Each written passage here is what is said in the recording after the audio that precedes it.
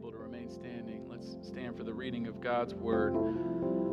Verse 42 reads, "And Jesus called them to him and said to them, 'You know that those who are considered rulers of the Gentiles lord it over them, and their great ones exercise authority over them. But it shall not be so among you. But whoever would be great among you must be your servant, and whoever would be first among you must be slave of all.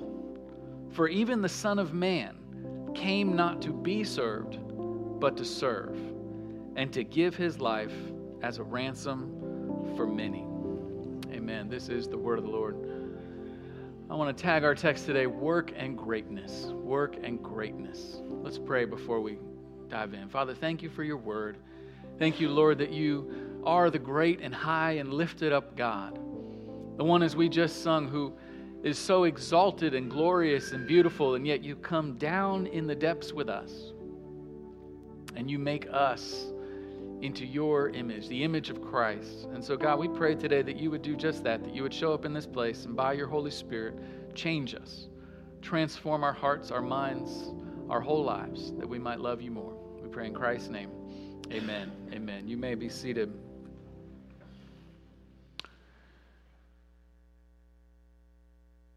Well, William Shakespeare once said, "Some are born great, some achieve greatness, and some have greatness thrust upon them."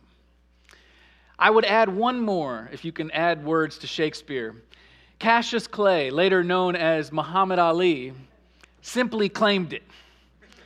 If you know his story, Cassius Clay grew up as what you would call a very charismatic person, full of personality, full of fire, full of confidence. And so when he becomes a up and coming rising star in boxing, he was exactly that.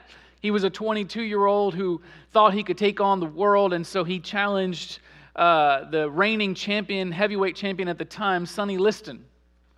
And as it got closer to the fight, this epic fight that was blown up in the media and became huge, he started talking trash, and I'm not going to get into all that, but he started saying he's going to win. And so as they're going back and forth, it gets closer to the fight, and the fight actually starts, and immediately Cassius Clay is in the defensive position. Sonny Liston comes out hard and he begins to punch, landing punches left and right. He's taken him down as was expected, because Clay was actually a severe underdog, being not the champion. And so Sonny Liston is going in hard. He's fighting hard, but then it starts to turn as Cassius Clay doesn't back down, but he continues to push forward, and the fight turns, and now he's in the lead. And by the 6th round, he is landing punches left and right, and Sonny Liston is the one in the defensive position, where by the 7th round, sure enough, Sonny Liston says, "I've had enough." He spits out his mouthpiece and he says, "That's it. That's it. I can't take any more." Cassius Clay would be the new world champion. And afterwards, for the first time of many times in his life, he said these famous words, "I am the greatest. I shook up the world. I'm the greatest thing that's ever lived. I don't have a mark on my face, and I upset Sonny Liston, and I just turned 22 years old. I must be the greatest." And he was the greatest in boxing. Now, what does greatness actually mean? What does it mean to be the greatest? What does it mean to have that title? Whether it's thrust upon you, whether you earn it, whether you claim it before you even have it, what does it actually mean to be the greatest? Because our world has a definition of greatness, and it's often something similar to Muhammad Ali's own definition. Here's what it is. Greatness is equated with the strongest. You are the greatest when you are the strongest, or you are the prettiest, or you are the smartest, or you are the coolest, or you are the fastest, or you are the tallest, or whatever it is. But greatness is defined like this. It's when you are above someone else or something else. That's what it means in our world to be the greatest, that you are above and someone or somebody else is below you. And so in our culture, this is what it means to seek greatness. The way we seek greatness is you have to get closer to the top, right? The goal of greatness is I somehow have to get higher. I somehow have to get better. I have to improve. I have to increase. I have to perform. I have to somehow get higher in the ranks if I want to be the greatest. Now, most of us are not as blunt, or maybe we're just not as confident as Muhammad Ali. But we have that same vision. We have that same vision for our life, that we believe what it means to be great, whether we have it or someone else has it, is that it is the one who's above. But God has his own definition of greatness, and it's completely unlike that. So today we're continuing our series that we called Faith Goes to Work, and we've been looking, like I said, at what it looks like to have our faith come into our workplace, where often those things are separated. What we do on Sunday doesn't affect Monday through Saturday. And so we're trying to look at what does it look like for us to actually have these two things integrated in our life. And so last week we looked at how to have a rhythm of both work and rest. That before you get too far along in pursuing your work, you have to have a rhythm of work and rest that can manage your life, and you can be healthy through what we talked about as the Sabbath, right? Well, this week we're going to dive a little bit deeper into the motive of our work. The motive of our work. And what I want to look at today is, what does it actually mean to be great in our work? Because you're going to hear conflicted messages. If you've been working for more than 10 minutes in the workplace, you know there are different messages out there about what it means to be great in your work. And so today I want to look at, how does Jesus define that? And in this passage, there's actually 3 definitions of greatness, or 3 perspectives on greatness that will help us in our work. And so first, we're going to look at moving upward. Moving upward. If you're taking notes today, that's the first point, moving upward. Look at verse 42 with me, 42. It says this, "And Jesus called them," speaking of his disciples, "to him and said to them, 'You know that those who are considered rulers of the Gentiles lord it over them, and their great ones exercise authority over them.'" Now pause there for a second. Jesus pulls his disciples aside for a moment to have a private conversation with them. Now imagine this for a moment. Jesus is with his disciples, and he says, or he notices something, that what they are defining as greatness is not what he says is greatness. And so Jesus wants to clearly have a conversation with them to say, this is what it actually is. And so he decides to make his definition. He's going to give an example from their culture. And so he pulls out the Gentiles. Now, if you never read the Bible, or you're not familiar with the Bible, the Gentiles are all the people who are not Jewish. So the word literally means the nations. So he says, I want to compare with you what the nations say about greatness and what God's word says about greatness. You hear that? And so he's saying, I want you to see that the way they do leadership, the way they do influence is different. Now, he says, the rulers of the Gentiles. Now, what's he talking about? The rulers were positions of power and influence. These were the people who had political power, business power, religious power, whatever it is. They were the people who were in places of power and influence. And he says, I want you to watch how they use their power. How do they use their influence? Look at what he says. He says they lord it over them. The word there in Greek literally means this. It says to put into subjection and to have mastery over someone else. To put into subjection and to have mastery over someone else. Now, if you were here a couple weeks ago in Genesis chapter 1, we talked about what's called the cultural mandate. And if you remember, the cultural mandate in Genesis chapter 1 is God telling all of humanity, I want you to go make the world flourish. I want you to go use your work to make the world flourish. And he uses this word of having dominion. It means to take control and to use it for good, right? So what's the difference right here between what God said in Genesis chapter 1 and what Jesus says right here in Mark chapter 10? What's the difference between what God calls us to do and what Jesus warns us against? Here it is. You ready? They have different goals. They have different goals. God in chapter 1 of Genesis, he's saying this. He's saying, I want you to cultivate all of creation for the good of creation, for the good of the world. And what Jesus is saying is this lording it over them has a different motive. It has a different goal. He's saying they are not using their influence to make others flourish. They're using their influence to make themselves flourish. You see the difference? So in other words, he's saying both have influence, but one is using it for others and the other one is using it for themselves. They are using their work for selfish gain at the expense of others. Listen, this is where work goes wrong. Work gets polluted by this self-promotion. Self-promotion. Now, pause there for a moment. Jesus didn't give this lesson just kind of out of the blue. Jesus didn't just think up a great idea and say, you know what, we need to have a conversation. Actually, this is a response to two of the other disciples who weren't there for this conversation. Two of the other disciples right before this come to Jesus. It's James and John, and they have this bold request. They go to Jesus and they say this, Jesus, we want you to do whatever we're about to ask you. Could you imagine the boldness of that? In one way, I just admire them, that they're so comfortable with Jesus that they just say, you know what, Jesus, we want you to do whatever we ask you. What do you think? And Jesus, because he's so patient and so kind with us in our foolishness, he doesn't rebuke them. He doesn't say, that's dumb. Why would I ever do what you say? Jesus plays along and he says, okay, what do you want me to do for you?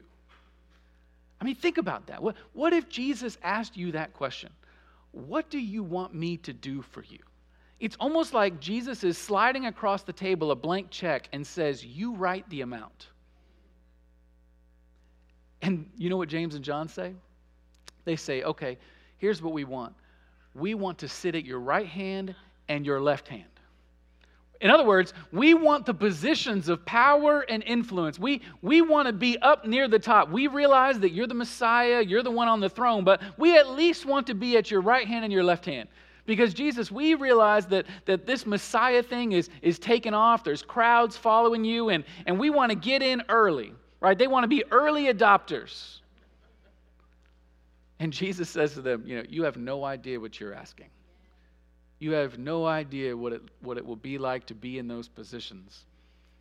But then what happens in the story is the other disciples, the other 10, they overhear this conversation. They overhear James and John asking for those positions. And what do they say? In verse 41, it says they began to be indignant at James and John. That's a fancy word for they are angry. They are furious. Now, why in the world would they be so angry? Because they didn't think of it first.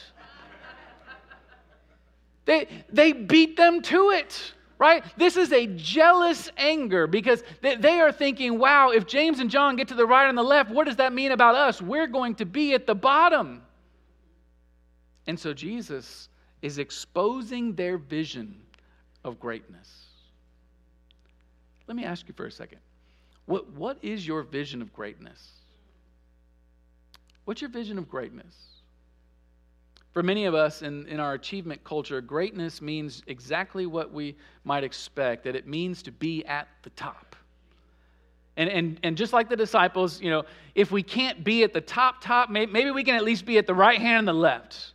Maybe we can at least have the ear of the person who's in control and who has power and who has influence. We at least want to be in the room to have some kind of influence. We want to be as close as we can to the top. And so we want to be the top performers. We want to be the top salespeople. We want to be the top earners. We want to be the top in status, in wealth, in influence, in followers, and all these different things. That is our culture. Right? We want to be as close as possible to gain as much power and influence. Just look at our political spectrum here. Right? A lot of politics today is how close can I get to power? How close can I get to influence? So at this point, some of you are like, wait a minute, Pastor, are you saying that power and influence are always evil? Does that mean that I can't ever aspire to be in a position of leadership? Does that mean I can't ever aspire to move up at my job? No, that's not what I'm saying. Listen to me carefully. Influence itself isn't evil. It's the idolatry of influence that makes it evil. It's the idolatry of influence. Notice the difference between Genesis chapter 1 and Mark chapter 10. God is saying, I want your influence to be used to make everyone else flourish. Versus what Jesus is saying is the Gentile rulers were using their influence to flourish themselves. Right? It's not the influence. It's the idolatry of that influence. And listen, we can identify this idolatry in our own hearts from both the top and the bottom or any place in between. See, just like the 10 disciples who get angry, there's this feeling of being indignant towards someone else that might be a signal that this is an idol in your life. Right? We can tell, listen, you can tell that influence is an idol in your life if you're jealous of all those that have it. And it can be real subtle. It can be real subtle. It can come out in things in your workplace like this, where all of a sudden you're gossiping about the people who are in leadership at your job, right? You're always talking bad about them. You're always poking little jabs at things, and you're saying things like, man, if I was in charge, this is what I would do if I was in charge. If I was in charge, I would change this, and I would change this, and I would change this. Just wait till you're in charge of something. It's terrible. You don't know what you're asking for. Listen, you start saying things like, you know what, that they said this and they did that, and you're spreading rumors, and all of a sudden you start to look at it and you realize your workplace is just the place where you are trying to promote yourself. You're trying to increase your status. You're trying to increase your income. You're trying to increase your platform, whatever it is. But at the end of the day, you're jealous and angry about the people who have influence because your work has become about your own upward movement. But it also happens to those who are at the top. And it's a little bit different signal. It's most likely not you're indignant, but you're indifferent. You're indifferent. What do I mean by that? When you're the person at the top or closer to the top, and now you've reached this place of status, and you've worked really hard. I mean, darn it, you've worked your butt off for years to get to the place you're at, and now everybody else below you stop listening. You don't want to listen to their cares. You don't want to listen to their concerns. You're disconnected from what's really going on. You're completely indifferent because you've reached that place of influence, and now you don't need them anymore. Right? Your work is no longer about anyone else. It's about you, and you've arrived. You see how it can go bad in both places? It can go bad whether you're at the bottom, whether you're at the top, whether you're in the middle. It can be this idolatry of influence where now my work has become about myself. You can be at the top, you can be at the bottom, but it's the same vision of greatness. It's the same vision. Greatness is about being above. But is that the way Jesus defines it? It's not. How is greatness designed to work? Let's look at the next portion here, this next section, and we're going to call it moving downward.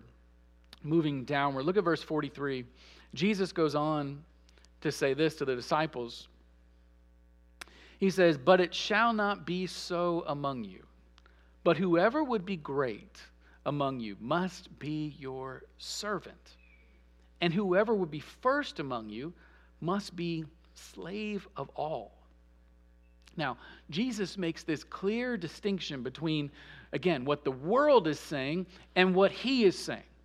Right? He's saying the kingdom of God has a different structure than the kingdoms of this world. The kingdoms of business, the kingdoms of ministry, the kingdoms of education, government, politics, whatever, right? He's saying these two places have different structures. And I love how the New American Standard captures the literal a little more clearly here. The New American Standard says, "But it is not this way among you."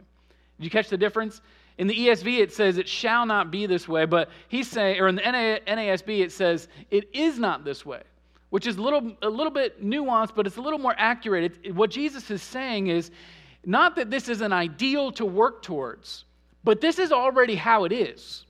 This is how the kingdom is. This is how the kingdom works. This is how the kingdom functions. It is not about you moving up. It's about you moving downward. Now the question is, will you live it out?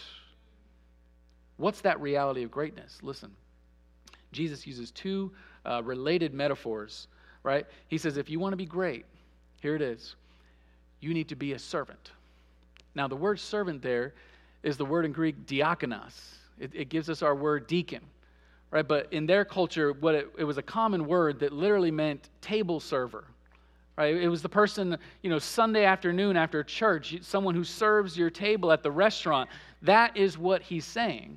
He's saying this: if you want to be great, go serve tables. Go serve tables. That is what greatness is. But then he takes it up a little bit higher. He escalates the metaphor. He says, if you don't just want to be great, you want to be first, then you got to go even lower. You got to go down below the servant, below the table servant. You got to get down to the bottom where the slaves are. He says, you have to be a slave of all. Now, in their culture, the slave was the lowest on the social totem pole, right? It was below the servant. It was the lowest of low, the least and last. I mean, in their culture, they would have thought Jesus must have been ridiculous to think that the person at the bottom of their social status would now be at the top of the kingdom of God.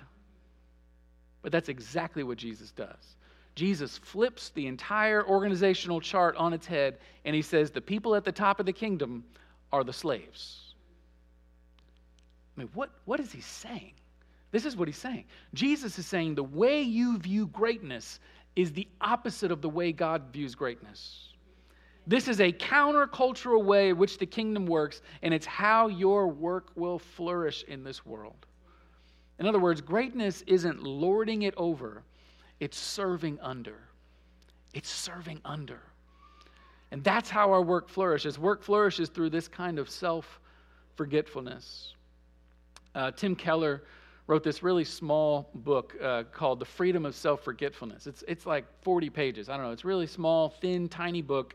Highly recommend it. It's more like a sermon in a book form, I think. But it's called The Freedom of Self-Forgetfulness. And he says this about humility. He says, if we were able to meet a truly humble person, we would never come away thinking they were humble. They would not be always telling us they were a nobody, because a person who keeps saying they are a nobody is actually a self-obsessed person. The thing we would remember from meeting a truly gospel humble person is how much they seem to be totally interested in us. Because the essence of gospel humility is not thinking more of myself or thinking less of myself. It is thinking of myself less. You hear that? It's not thinking more of myself or thinking less of myself. It's thinking of myself less. True gospel humility means I stop connecting every experience, every conversation with myself. In fact, I stop thinking about myself, because humility is the freedom of self-forgetfulness. Self-forgetfulness. Listen, that is what Jesus is describing. He's saying that's how your work in the kingdom flourishes. That's how your work in the world flourishes. And listen, what he's not talking about is false humility. So understand me real quickly. It's not false humility, because false humility doesn't help anybody. Doesn't help anybody flourish, right? False humility is this idea that I'm going to constantly be beating myself up so that other people think I'm good. Right? In other words, instead of being obsessed with the top, now you're obsessed with the bottom. You want to make sure everybody knows how humble you are and how self-sacrificing you are and how self-deprecating you are. You want to make sure everyone knows you have a low view of yourself so that maybe they'll build you up. Maybe they'll come by and give you a compliment. Maybe they'll make you feel good. Maybe they'll realize how much you've given and how much you've sacrificed. Because it's not really humility, because listen, it's all about you still. You see the difference? That's not really humility. Humility is not beating yourself up and making yourself look bad. Humility is thinking about yourself less. It's saying my life is going to be about others. It's going to be about others. Right? And so how does that true self-forgetting humility make our work flourish? It's because it's not about me now. It's about the people I am working with and for. Listen, Imagine if you showed up to your workplace and you showed up to the place with this expectation: I am here to make the people at this place great. In other words, you don't show up to your workplace thinking, I am here so that they can make me great. How can they advance my career? How can they advance my bank account? How can they advance my desires and goals and purposes? But how can I show up to make them great? And imagine if the people that you worked with and the people you worked for, they turned around and they said, you know what? I'm showing up to make sure you become great. And you, as the person at the bottom or in the middle or wherever you are in the org chart, you are trying to make the people at the top great, and the people at the top are trying to make you great. That is what Jesus is describing. He's describing this two-way humility where you're saying, I want to see the flourishing of the people who are in my life that I'm working with. I want to see the people who I'm working for, the people that we're serving, the people that we're investing in. I want to see them flourish. How would that radically change your workplace?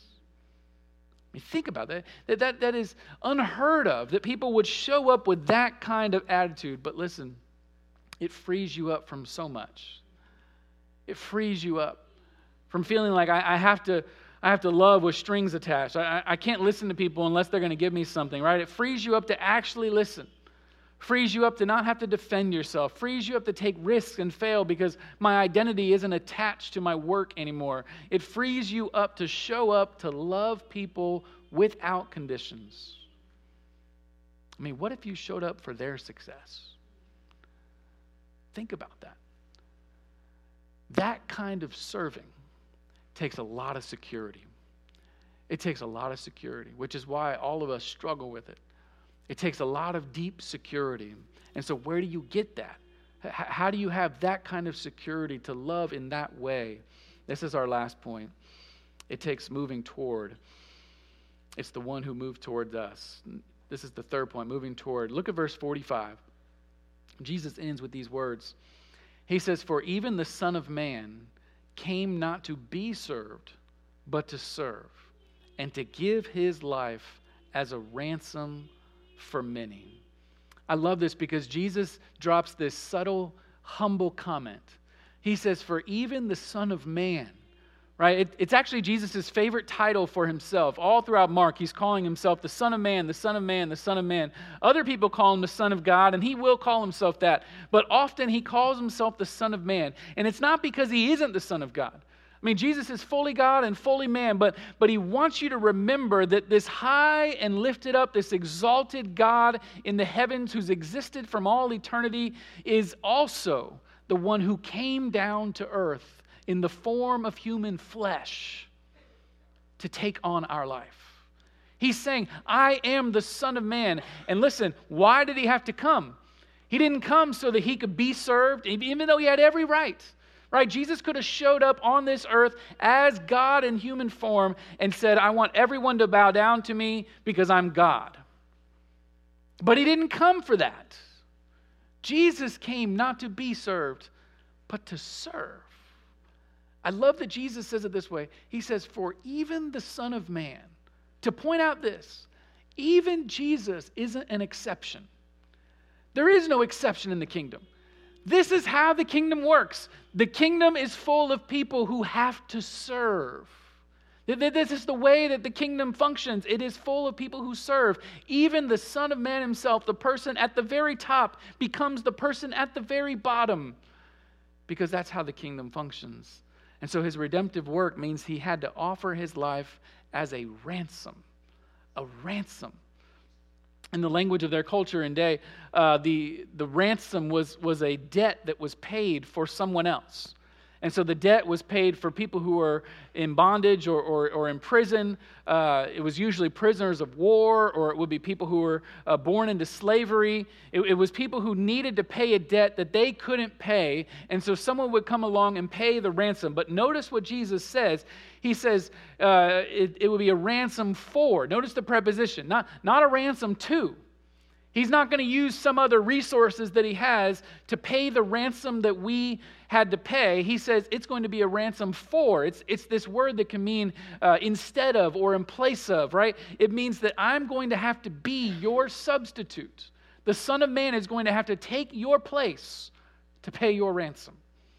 For him to set us free from our bondage to sin and misery, for him to set us free from our own selfishness and greed and anger and disruptive rebellion, he had to take the risk to take our place. That's how love works. Love moves toward so that it could take our place. Now listen, most kingdoms do whatever it takes to protect their king. Take, for example, the Allied invasion of Normandy on D-Day in 1944. British Prime Minister Winston Churchill, as they were setting up this invasion, he wanted to be there on that day. He wanted to watch the invasion from a battleship on the deck and see it live. And so he told everybody, I'm going to go. I'm going to be there in the presence of this place to support the troops and to support the work. And so everybody else around him told him, that's a terrible idea. Why would you ever go? You could get killed in battle. And he said, no, I'm going to go. I am going to be there in person. And if you know Churchill, he was a pretty stubborn person. No one was going to change his mind. And so Dwight Eisenhower gets word of this in the U.S. and he says, I've got to convince him otherwise. And so he calls him and tries to talk him out of it, and he couldn't talk him out of it. So then he calls the king. He calls King George VI and says, you have to talk to Churchill to convince him not to do this. And so the king comes up with this brilliant idea. He calls Churchill and he says, okay, so I've heard no one can stop you from going. You're going to go. And since you believe it's your duty to support the people by being there in person, I believe now it's my duty to go with you. And so I'm going to stand on the ship with you. Now, Churchill was also pretty smart. He realized, okay, they've got me. I can't let the King of England stand on a battleship in the middle of a war. I won't go. And he backed out, because he couldn't put the king in that kind of danger. But listen, the good news of the gospel is that King Jesus does the exact opposite. King Jesus goes into the danger. He goes into the risk, into the battle, and he says, I'm coming off of my high throne, and I'm coming down as the Son of Man to take on all that you deserve. I'm coming for you. In other words, anytime we love somebody, there has to be this exchange, right? Anybody you've ever loved in your life, if you've loved a friend or a coworker or a spouse or anybody else, you know there's an exchange. There's an exchange that happens, that whatever's going on in their life is now going on in your life. Whatever was going on in your life is now going on in their life, because the nature of love is there's an exchange. In other words, there's no safe love. There's only risky love. There's only costly love. There's only love that means I'm going to have to move down into the mess to love that person. And that's exactly what Jesus does. Jesus moves down towards us with royal courage. He surrenders his body to be crucified. And so on the cross, he offers the greatest ransom, his life for the life of his people. And as the soldiers nailed him to the cross, he was being pierced for our transgressions. As they raised him up naked before the crowds, he was bearing our shame. As he was breathing his last breath, he was defeating our last enemy, death itself. Jesus the King was standing in the place of his people as our ransom, paying the debt that we owed, paying what we could never pay for, paying for us to be set free forever. See, the freedom that Jesus purchases on the cross is the freedom that gives us that security.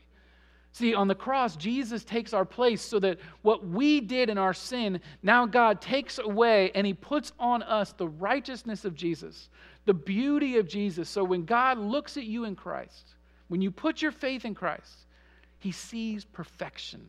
He sees beauty. He sees glorious greatness, because that's who his Son is. And so now you're secure in that.